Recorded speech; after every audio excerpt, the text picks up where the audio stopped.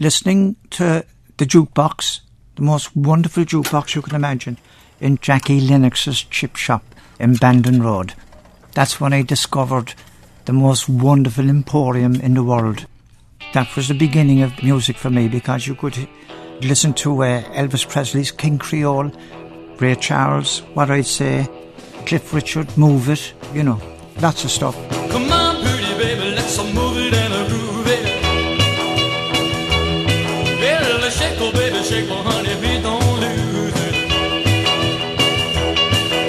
The rhythm that gets into your heart and soul. Let me tell you, baby, it's called rock and roll. When I was 16 and a half, my aunt and uncle, my mother's sister, Carrie, and her English husband, John, came to stay with my nan and granddad in Galaby Street. And they used to come to Cork every year for a holiday. It was a lot of people did that, like they'd come from Dagenham or whatever, and they never went abroad. They would always come to Cork for a week or 2 weeks. And at the end of the fortnight, they took me back with them to London. I don't think there's any real reason why I went. It wasn't sort of like emigration because of unemployment like you have today.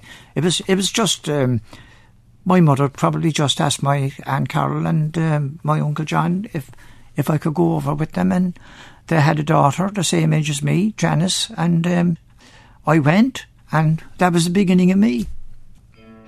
I landed in Shepherd's Bush. We lived in a place called Askew Road, just off the Goldhawk Road, and I spent a fortnight sitting down in the council flat that we lived in at Kelmscott Gardens, acclimatising myself to my cousin's Elvis Presley records, which I played for hours on end, looking at this wonderful thing called television, with Bill and Ben, Flower Pot Men, Trill Makes Budgies Bounce with Joy, or Bounce with Health, or something like that, ads on the television. And my uncle didn't want me hanging around the streets of Shepherd's Bush, because he felt overly protective about me. So within the fortnight, he marched me down to the Youth Employment Centre on Shepherd's Bush Green.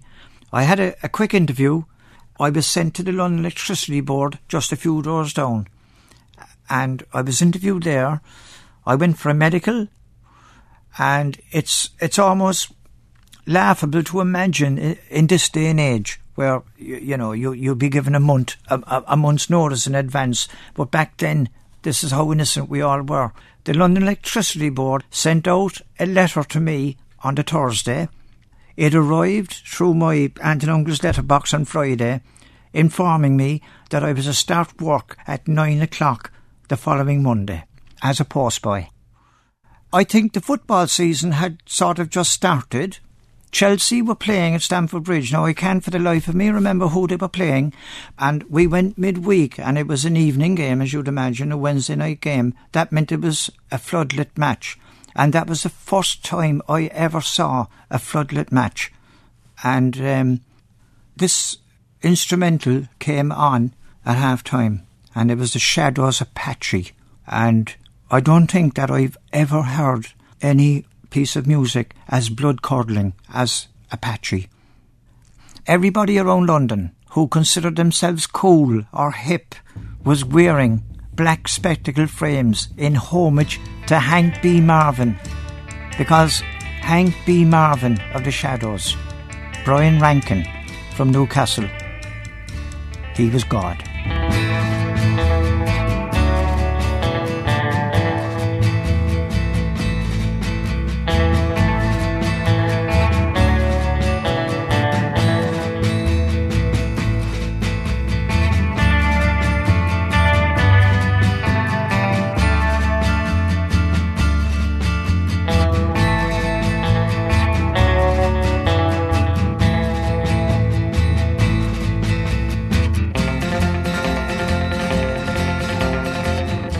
You'd imagine that would have been the point for me to say, right, I'm going to learn to play guitar. But it didn't. It did something else to me instead. But I've never forgotten those magical moments. So I came out and asked my cousin Joey, I said, look, where can I see a band? Because I'm not allowed to go up to the West End. But it's like, where would I see a band play? So he looked at me and he said, there's a dance hall around the corner called Bosley's, and you could go there. They run it on a Saturday night. So I thought about it, and the following Saturday I got all done up in my gear. In my gear at the time was a pair of Winkle Picker shoes, red nylon socks, a pair of Prince of Wales check dogtooth trousers, skin tight, a pair cardigan, wooden buttons, no collar, a nondescript shirt, and over the cardigan was a white Colombo type mac to the knees, unbelted, and on my head was perched a green Robin Hood hat with a feather. And all I was short to complete the scenario was a pair of Hank B. Marvin spectacle frames. So I went along to this place called Bosley's, a little dance hall in Fairrow Road in Shepherd's Bush, paid 3 shillings and 6pence to go in, got in there, discovered about 30 people in there. They all seemed to know each other. They were all on one side of the floor. This was very different to some of the dances that we knew in Ireland, where you'd have all the boys on one side and the girls on the other. This was totally different. And it was like a youth club in the sense that boys and girls mingled together, but all on the one side of the floor. Jack Lyons was on the other side, standing on my own, looking over at all these people who were looking across at me, wondering, in God's name, who is this weirdo? I was standing there and wondering, who can I talk to? And people seemed to be so unfriendly towards me. And at the time, I had these complexes about myself. And what I should explain is that when I first started working in the London Electricity Board, and I told people my name, and I said, I'm Jackie, which is the name that my mother called me, my father called me Jackie, my grandmother called me Jackie. They looked at me and said, Jackie, no, mate. Your name's Jack. Jackie's a girl's name. You're Jack. So I would be Jack at work, and I would go back to my aunt and uncle's place in Kellamscott Gardens, back to the little council flat that we had, and I'd be only in the door, and my Aunt Carol would say, how did you get on at work today, Jackie? So, unknowns to me, I was building up the schizophrenia thing. So, that was my first complex. My second complex was my accent. When I started in the London Electricity Board, because of the Cork accent, people just assumed that I was from Wales, because the Cork accent is very, very similar to the Welsh accent, because it goes up and down and up and down. And I had a lot of trouble trying to tell people that I wasn't from Cardiff or Swansea, I was from Cork. And my third complex was about my height. I was 5'7", and I ached to be 6 foot. My father was small as well, all the Lionses were small, and I always wanted to be taller than I was, and I built this thing up inside me. Even as a kid, it got to me. And the fourth complex then was my hair. It was a disaster, and it just drove me to despair, because my hair was so curly, it was unbelievable, and I always wanted straight hair. And so these 4 complexes about myself, I went to bed at night thinking about them. I woke up in the morning thinking about them, and none of them seemed likely to change. So I'm standing there with all these complexes in me, looking over at the band. The band, I didn't know who they were. They were dressed in wedding suits with white shirts and ties, 4-cornered cardboard handkerchiefs, and they were playing Everything by the Shadows. And they were almost like a kind of what you might describe as a Shadows Mark III or Mark IV.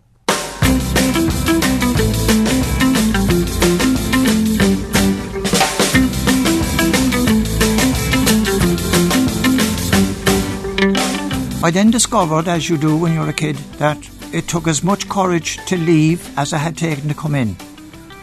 And I was waiting for the opportunity to go. feeling very, very sorry for myself and cursing that I had ever even entered this establishment, I found myself looking over at the band, and I focused on this one guy in the band. He was 6 foot, he had straight hair, he had a nose that was the longest nose I ever saw in my life. It looked like a classical displacement of the face, like Rembrandt's beret. He had a guitar on him, and I thought, Jesus, that guy obviously, he's got everything. He's got height, his straight hair, he's obviously from London somewhere, and he's probably even got a girlfriend, which was a major bonus. He had everything that I wanted. So at the end of the dance, when the 30 people had loped off into the night, I was still standing there, and I walked across the floor and approached him. It was a moment of destiny, in a sense, because I felt that I should go over and just identify myself. And I went over, I put my hand out, he put his hand out, we shook hands. I said, hello, I said, I'm Jack from Shepherd's Bush. And in that lovely Cockney way that they have, he retorted with, hello, Jack from Shepherd's Bush, I'm Pete from Ealing. And that was it. He was Pete Townsend from Ealing Common. And that was the beginning of a 50-year friendship. And within a month, I was out in his house, where he lived with his parents, who were both musicians, in Woodgrange Avenue in Ealing Common. And I arrived out there, and I decided I'd take him out a gift. And I bought some guitar strings in a little shop in King Street in Hammersmith. And I arrived at the door, and obviously of Irish background, I grew up in a house where my mother kept the key in the door, like a lot of other people in Cork. We didn't believe in ringing somebody ahead to say, look, is it okay to come out, or is it okay to visit? I just decided to arrive at his door, and I rang the bell, and his mother, Betty, answered the door, and she was very amused to find a young Irish lad standing there looking for her son Pete. So I told her my name, and she said, well, Jack, I think you'd better come in. So I walked in, and she made me a cup of tea, and Pete looked round the door and was pleasantly surprised to see me there. And while I was drinking the tea, Pete disappeared for a few minutes and came back and walked into the room and said, Jack, thank you very much indeed for those guitar strings. By the way, he said, they're acoustic strings. I play electric guitar, Jack.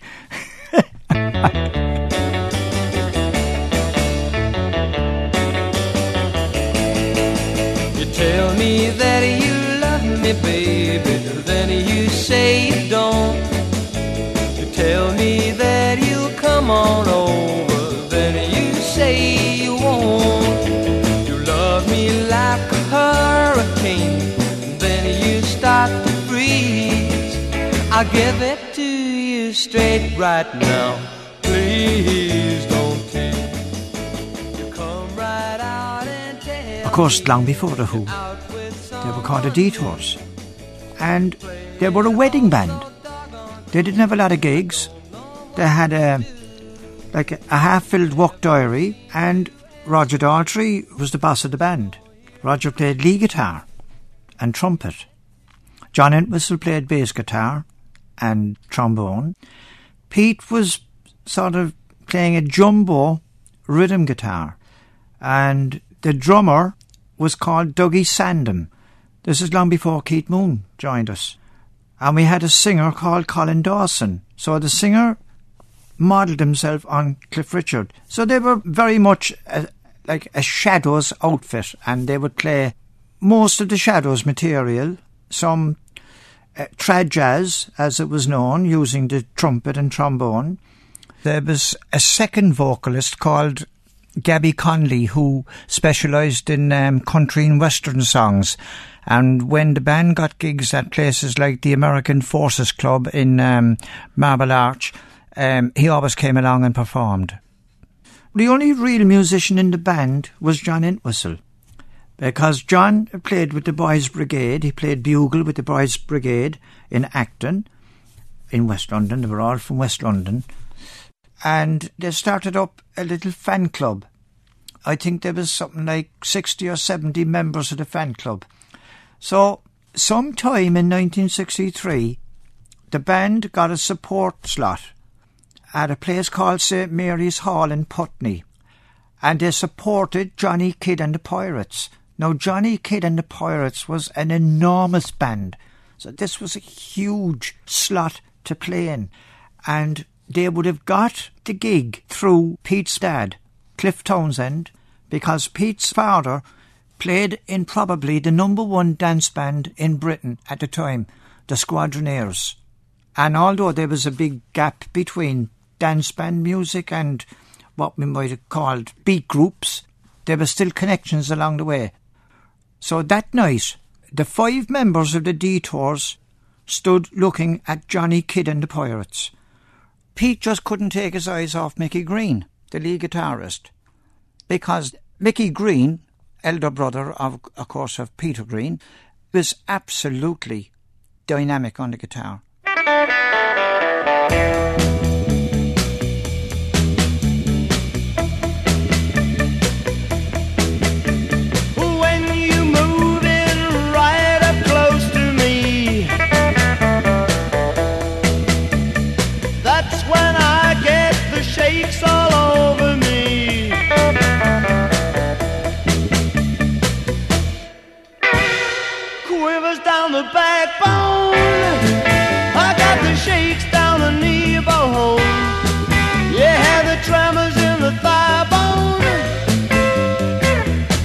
Shaking all over.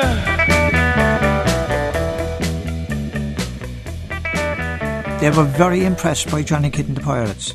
More so because Johnny Kidd and the Pirates was a quartet.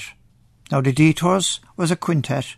So they decided that they would go from this little rock and roll band with 5 members to become a proper beat group with just 4 members. So the decision was made that they would drop Colin Dawson. Pete started learning lead guitar and Roger took over on vocals. They began to get more and more little gigs.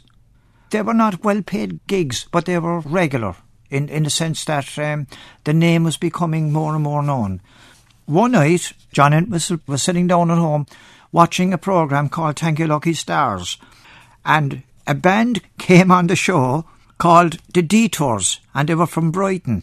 So he got in touch with Roger and Pete and said, we'll have to change the name of the band because there's another band called The Detours. So they decided there and then that they would change the name of the band. And they had a meeting.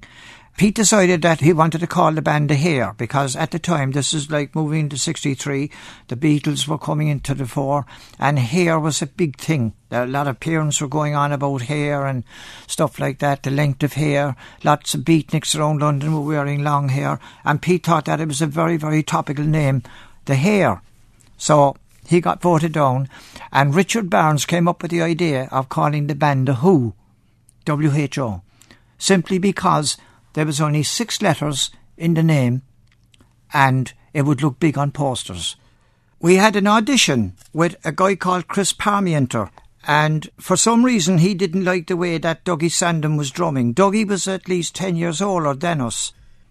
Doug was a great drummer and he knew a lot about the business, so he was a good guide to have.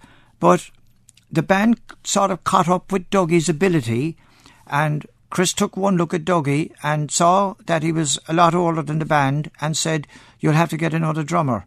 So there was a lot of discontent in the band because John and Roger were friends of Dougie and they didn't want him to leave.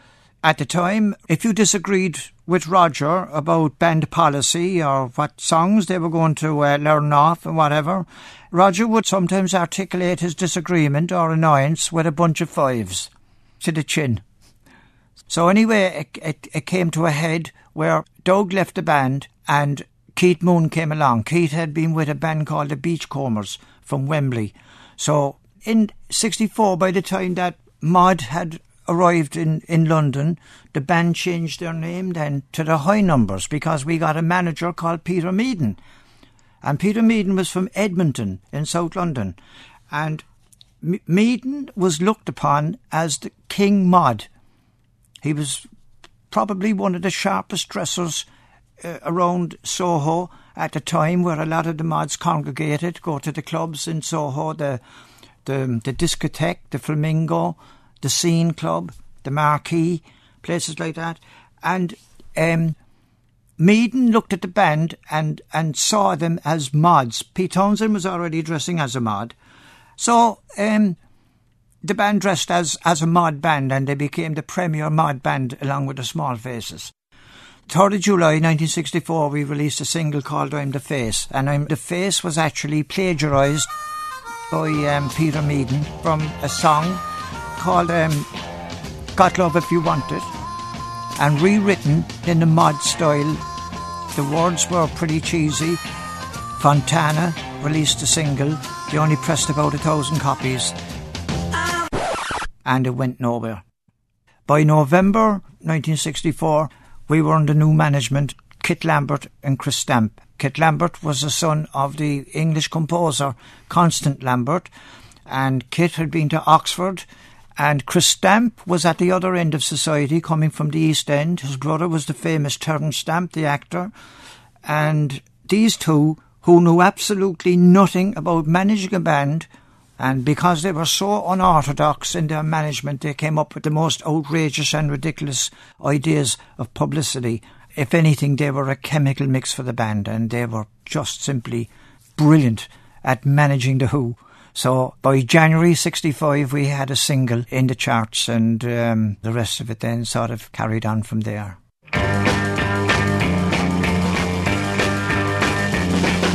People try to put us to down, talking about my generation, just because we get around. Talking about my generation, things they do look awful. Talking about my generation, I hope I die before I get old. We did all right. We had 3 singles in the charts in 1965. We were number 7 in the charts, and we still had our residency in the Marquee on a Tuesday night. So, I mean, this was the extraordinary extravagance of the Who at the time. Still with our residency at the Marquee, and the band were getting something like £20 for playing. And Pete Townshend was smashing a Rickenbacker guitar on stage. That probably cost about £250. Then we had more hits in 1966. Songs like Happy Jack. I was very embarrassed about that song because, you know, it was obviously in reference to me, and I wasn't happy about the song. If anything, I was embarrassed about it, because the opening line of the song, Happy Jack wasn't tall, but he was a man. And Jesus, we were back to 5'7" again, and I was trying to get away from this terrible, terrible thing that was in my head about my height, along with my hair, my Cork accent, my name. I would always be Jackie. My friends, my contemporaries in London at the time, my mod contemporaries, I'd become Jack. And of course by 1964 the band were calling me Irish Jack, which I was christened so by our manager Kit Lambert. So Pete Townshend writes a song called Happy Jack, right? The opening line is, wasn't tall but he was a man. One night we were playing at the Newcastle Odeon, and I was talking about Happy Jack, and he was looking at me, and he had this incredulous look on his face. And he said, Jack, he said, what did you just say about the opening line? I said, wasn't tall, but he was... He said, no, wasn't old, but he was a man. So, I mean, I'd never read the words of the song. It never occurred to me that I should check on it.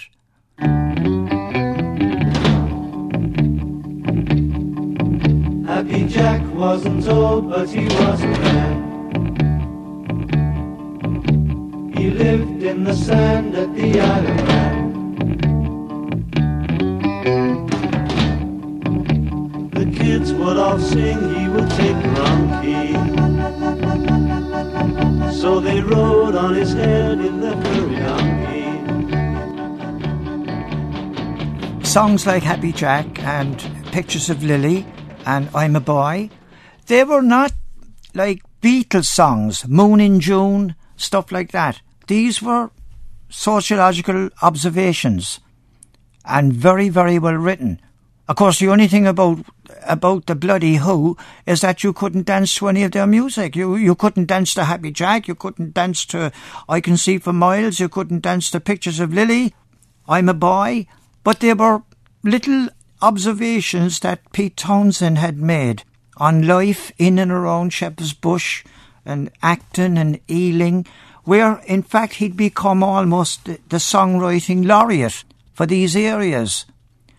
And by now, of course, he was the figurehead in the Who, and he'd sort of replaced Roger as the spokesman for the band. Then our first trip abroad was in Paris at the Locomotive Club, and then we went to Sweden and Norway. I suppose the biggest break for the band would have been in 1967 then, when we got a radio series with RKO Radio in New York. It was the Murray Decay Show. Murray was a famous New York disc jockey, and the show went out all over America on the radio, and it was a massive gig to get, but it was terrible work. They weren't very happy with it, but as luck would have it, they were only back a few months when they got an unbelievable touring gig with Herman's Hermits, 52 dates all around America, which was extraordinary. Woke up this morning feeling fine. There's something special on my mind. Last night I met a new girl in the neighborhood. Whoa, yeah. Something tells me I'm into something. And in the same year then, 1967, the band played at the Monterey Festival with Jimi Hendrix. 1968, Pete Townshend was writing Tommy, and Woodstock, of course, in 1969. Those 3 years were pivotal in the successful career of the band, 1967, 1968, 1969.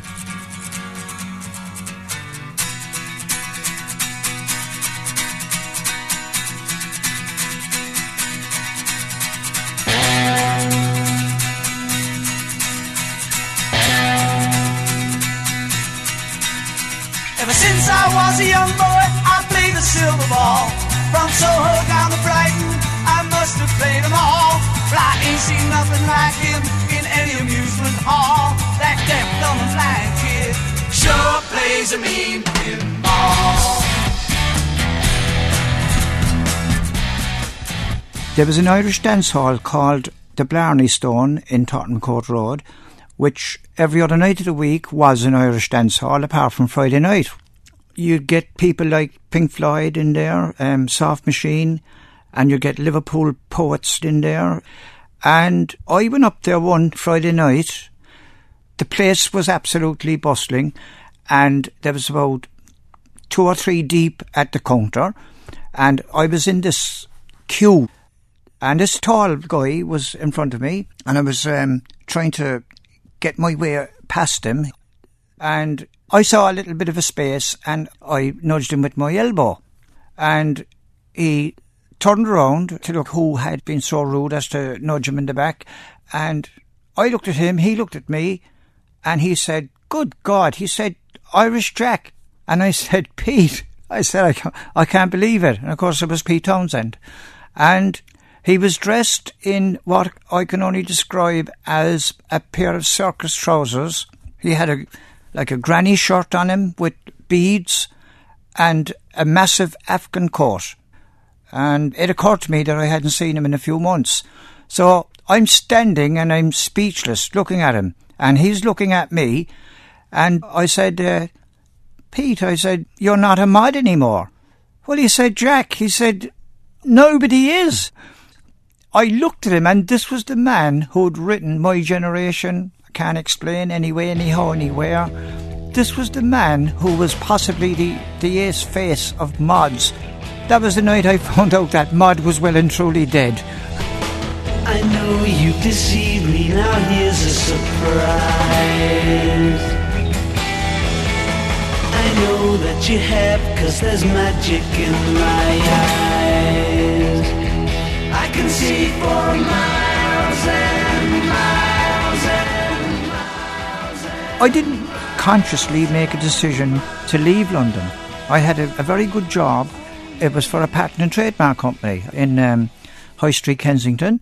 And I decided to come home to Cork for my annual holiday. So I was home a few days, and I met a friend of mine, and I asked him where would I go to a dance, and he suggested that I go to a little dance hall in Crosshaven called the Majorca.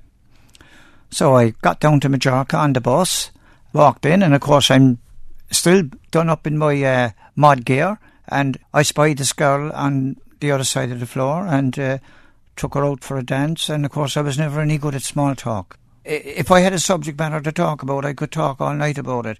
But small talk, I was just not good at it.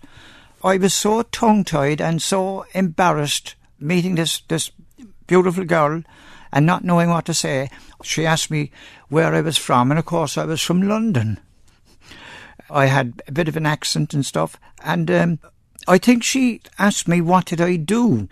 And of course I was about to tell her a whopper of a lie that I was the assistant manager of Pink Floyd, and when she asked me what did I do, I said, well, have you ever heard of the Pink Floyd? And this girl looked at me and she said, the Pink Floyd, no. And I thought, good God, I'm dancing with a girl who's never heard of the Pink Floyd. And I thought, this girl is like a breath of fresh air. She's so different to everybody that I know in London. So discovered that this girl was Maura Kent. We had another dance, and I took her home. We met the next night. I fell in love with her, and we're now married 42 years. I stayed on in Cork, and I didn't have a job. On St. Patrick's Day in 1968, I started in CIE, and that was my first day's work as a bus conductor in 1968. The irony of it is that having met my wife in the Majorca Ballroom in Crosshaven and having got a bus down to Majorca to see Dickie Rock in the Miami, who had been playing that night that we met, my first day's work with CIE as a bus conductor was to man a bus to the Majorca Ballroom in Crosshaven. Every day I get you to my magic bus. Get on the bus that takes me to you. Magic bus. I'm so nervous I just sit and smile. Magic bus. The house is only another mile. Magic bus. Thank you, John. I went to the Isle of Wight Festival with Maura, my newly married wife, in 1970, and well, I'm now married to probably the only girl from Cork who saw the Who and the Doors on the same night, and that's something. I always tease her about it, but it's a great thing to tell people about. So very few people have. Well, it's ridiculous to say so very few people have seen that, because there was 500,000 people at the Isle of Wight. I'm sure there must have been other Cork people, but I'm yet to meet them. Ladies and gentlemen, a nice rock and roll band from Shepherd's Bush, London, The Who.